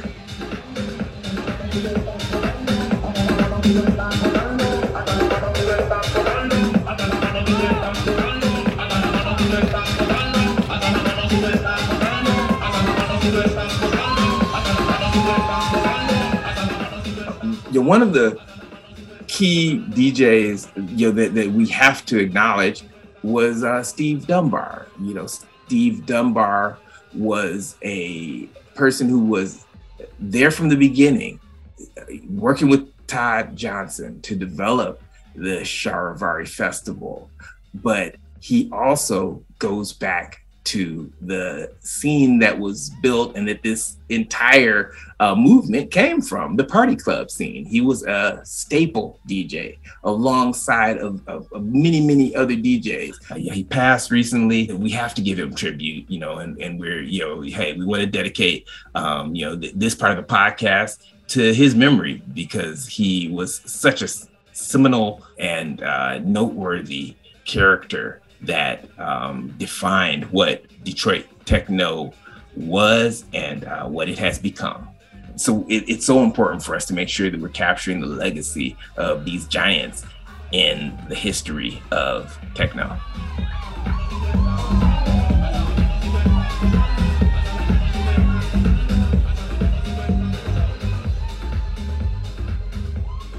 It was great to hear from Todd, who was there every step of the way as Charivari Festival has been building its legacy in Detroit and expanding its community. His daughter, Carmen Johnson, has been brought into that community, and she's been a part of it ever since she was very young. Known as Silly Girl Carmen, let's hear from this upcoming DJ, artist, singer, actress, and model from our producer, Jennifer Washington. I'm on a roll own now. Dancing on my own now. Repeat after me. Everybody get along now. Come follow me, come follow me. Come follow me, come follow me. Click on the beat, click on the beat. Come follow me. My actual name is Carmen Johnson, but as a performer, I go by Silly Girl Carmen. I'm a DJ, model, actress, artist. I kind of do a little bit of everything in the creative entertainment world. But yeah, primarily what my passion and focus is right now is being a DJ and working on music, and really highlighting, the culture within house music and other women, because I also host my own radio show called Wonderful DJs. So yeah, just expanding into the industry of music and being a DJ. And I'm originally from Detroit, Michigan. I've been all over the world a little bit as far as living in LA, Miami, New York, but I'm pretty much based back in Detroit now, and that's what I love, and I call it home, so it always feels good to be back. Tell me a little bit about your influence growing up, your musical influence, and how did that start? Yeah, well, definitely directly within my family, there's musical background and musicians in my family. So maybe not, because I started singing actually when I was younger. That's kind of what brought me into music, was being a vocalist, and I still do that now. But I have people in my family who are trumpet players, bass players, piano players, and they've toured with people. So the music's always been there. I had an uncle, he goes by Mark Johnson, and he played with the Brothers Johnson. He toured with them for some years as a pianist. So that's somebody you might know. My cousin also, Chris Johnson, he toured with Count Basie's orchestra. He's a trumpet player. So like a lot of people, you know, in the cut of good music, just doing their thing. But yeah, those are the only two that maybe have done something a little more mainstream. And then of course, just directly from my dad in the Detroit music scene, I was always around good music and DJs and going to events and hearing house music and just stuff that I loved. And it was like very soulful house. That's what I loved about that's what made me fall in love with house music originally. It was just like the soul and the spirit of it, the energy that it brought out of people. So yeah, early on, I just remember being around a lot of good music and great DJs and musicians. Tell me more about the radio show you were talking about. Pretty much during the pandemic is when I launched the show. It's called Wonderful DJs. It's a radio show platform that's under and partnership with Charivari Radio. They also launched their radio platform during the pandemic. And the concept started, it really evolved from the start of the wonderful stage that we did at Charivari in 2019 to highlight all females. So the wonderful stage was an all female stage through the whole festival weekend. And then, yeah, during the pandemic, everybody, of course, was going to streaming and, podcast radio shows. So we were like, we're launching as well. And I was excited to bring to life this all-female platform. So we have Wonderful Radio. It streams every Wednesday at 8 p.m. Eastern Standard Time. And yeah, it's every week I bring on a new guest. They do a 60-minute mix. I sometimes will interview the guests. That'll also be a part of the episode. And it's just women from all over the world that do music, produce, artists. And it's exciting because I've even expanded the conversation more recently to just highlight women in other industries such as fitness, environmentalism, fashion, business. So we're just talking to wonderful women anywhere that are excelling at their craft, but it definitely is primarily showcasing women in music. So yeah, it's been growing, and I'm very passionate about it because I love connecting with other women around the world and like just expanding the conversation and network. So it's been growing really good. In all your travels and all that, how does Detroit shape, kind of who you are and how you move about the world in your profession? Yeah, it didn't click in till later in life. But I really feel so blessed to be from Detroit, as I've been in other cities and just, you see how people move, you see how people work with each other in business. And I'm just glad I have that home base that I can call Detroit, because there's such a grounding and like a realness about how we go about the world after being from Detroit and just being around the culture of Detroit. So I'm just grateful. Sometimes, I don't know if there's like a one word you could put to it, but I just think it's a groundedness, a realness that comes with being from Detroit. And Yeah, I think that that's the basis of it. I know I always have that to rely on. Like, it feels like I have a home base. So even when I'm outside of, when I'm in other cities, just even the name, when you say you're from Detroit, it just travels, it has weight, it has presence. Like when people find out you're from Detroit, it's like, you know, we have a strong network and a strong background of people in multiple industries. So I think it's just powerful. So I enjoy it now more so later in life. Like, yeah, I'm from Detroit. This feels good. How do people respond to you as it relates to the techno and being from Detroit? And do you have to explain to people that techno is from Detroit, or what's been your experience?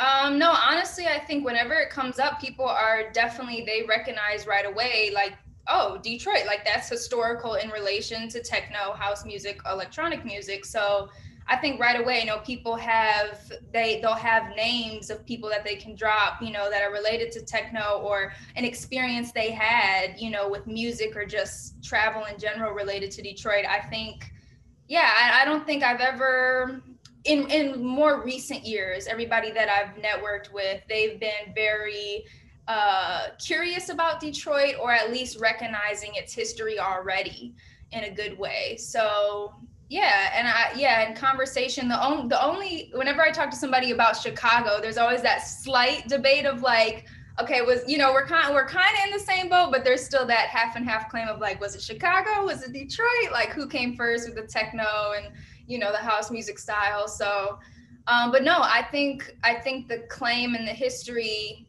and the stamp of its relationship with techno and the Detroit culture, I think it's known, it's got its presence, you know. And I do think as a musician and an artist, once I say Detroit, it's already like a little bit of like a boost of maybe like a stamp of approval or legitimacy, like, oh, you're from Detroit. Like it just comes with a good, you know, we have a good track record for what comes out of the city. So it's cool. Tell me how your dad's festival, Charivari, is. How does it compare with the other festivals in Detroit, or, you know, how is it different? What's your take on that? I think what makes it different is the way it started. It's grown. So that's really, it's evolved and it's something different now, and it's in the coming year. But it really just started as such a homegrown, it had a family feel, a very community-based feel, and we started small in sense. You know, we really just, the Charivari team just really picked up and said, we're gonna do this, we're gonna bring in the DJs we know, we're gonna, you know, bring great house music to the city. So it felt just like a family community thing. And it's just been a blessing to see it, you know, expand and grow into something bigger. And we've been able to bring in different talent and bring different assets to it as far as yoga and art. You know, we're trying to expand and make it more of an experience for people. But yeah, I think the main thing of just it feeling like a very connected, community-based thing. You know, there's not some big like higher up business company side of it. Like the day of the festival, the whole weekend, everybody who's a part of it, everybody who built it, started it, we're all right in there enjoying the experience with everybody. So it's like, it just feels good. And yeah, I think the interest in bringing something great to the community that is grounded and representing Detroit artists in particular, you know, like that was really what built it, started, and what maintains it is the fact that we're representing and playing and getting to showcase Detroit artists and DJs. So yeah, I think that's just what makes it special. I was pretty impressed to see how the festival was able to just kind of like navigate the rough waters of the pandemic last year. What is your take on that, and how do you see, you know, new ways of doing things that could really, you know, continue in the future?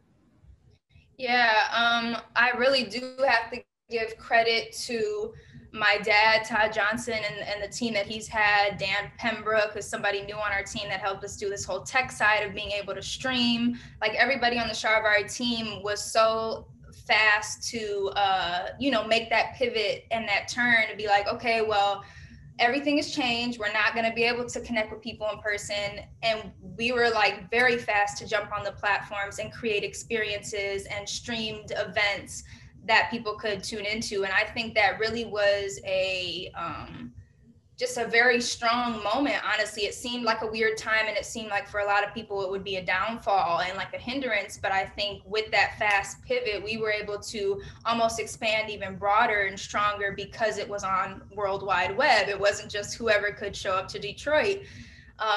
So yeah, just the connection and network of the brand name and the showcasing of still Detroit talent on a broader scale. It was, it had a lot of growth even in that time. Cause yeah, they were doing a lot of streamed events, video streaming with DJs via Mixcloud. So it was reaching even a wider audience. So it was like a really pivotal growth moment even still.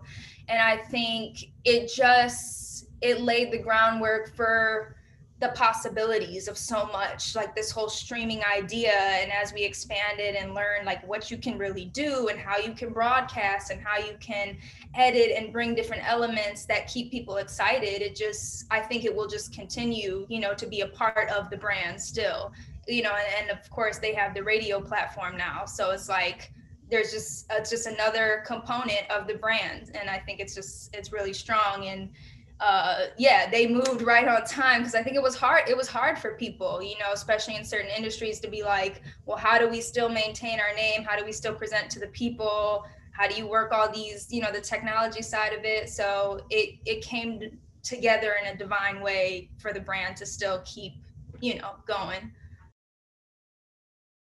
So do you think that the whole streaming of performances is going to continue to grow too, as a DJ, and as for the festival? I do think so. I think it will always just be a component that can still be utilized in so many ways, because it opened our eyes to the fact that, wow, this is actually really powerful. Because say somebody in London, somebody in New Zealand that's not going to be able to come to Detroit when we have our festival, this is a perfect way to be present with them, to share our brand, share the experience. So I think regardless of what happens, in our society, I think it's always going to be, a great tool to use to continue to expand. Tell me when the festival is and kind of what you look forward to with this year's festival. Yeah, so the festival is actually going to kick off August 12th. They've actually added an extra surprise day to the festival, but the main days were always the 13th, 14th, and 15th of August. But there will be a special guest on that Friday, the 12th. I'm super excited because they're in a new location this year. We're going to be at the historical Fort Wayne in Detroit. So that whole ambiance and that location is just like already impressive and really going to be cool, I think, when we get to see it fully set up. So I'm kind of I'm excited to see how everybody experiences and enjoys the new location. And because obviously we had to skip last year, I'm just excited to see faces again, see who shows up, who I remember from last year, enjoy the music, all in a big experience with other people. So I think it's going to feel really good. And it's something different because we're in a new spot. And I think, for Detroit, we will be the first festival of the year, the season. Okay, that's right. Pretty powerful too. So I hope everybody is excited and just ready to get back out.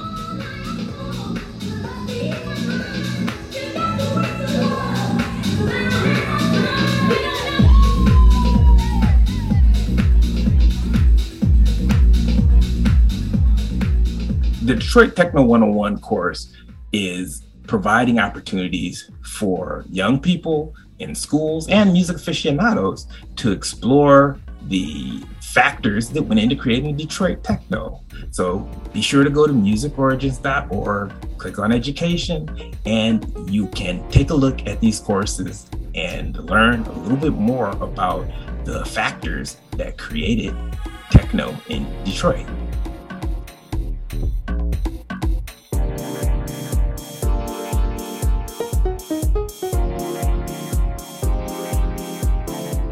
Well, guys, We really hope you enjoyed our 9th episode of God Said Give 'Em Drum Machines Behind the Scenes podcast. Please make sure you follow us on Spotify, Apple Podcasts, or wherever you stream your podcasts. Tune in to Charivari Festival. Make sure you check them out online. We appreciate you all supporting our independent filmmaking journey. Shout out to the Universal Rhythm Corporation in Portland, Dwayne Washington in Georgia. And, don't forget to head over to our store and get you some merch, because we still have an ongoing 20% off sale.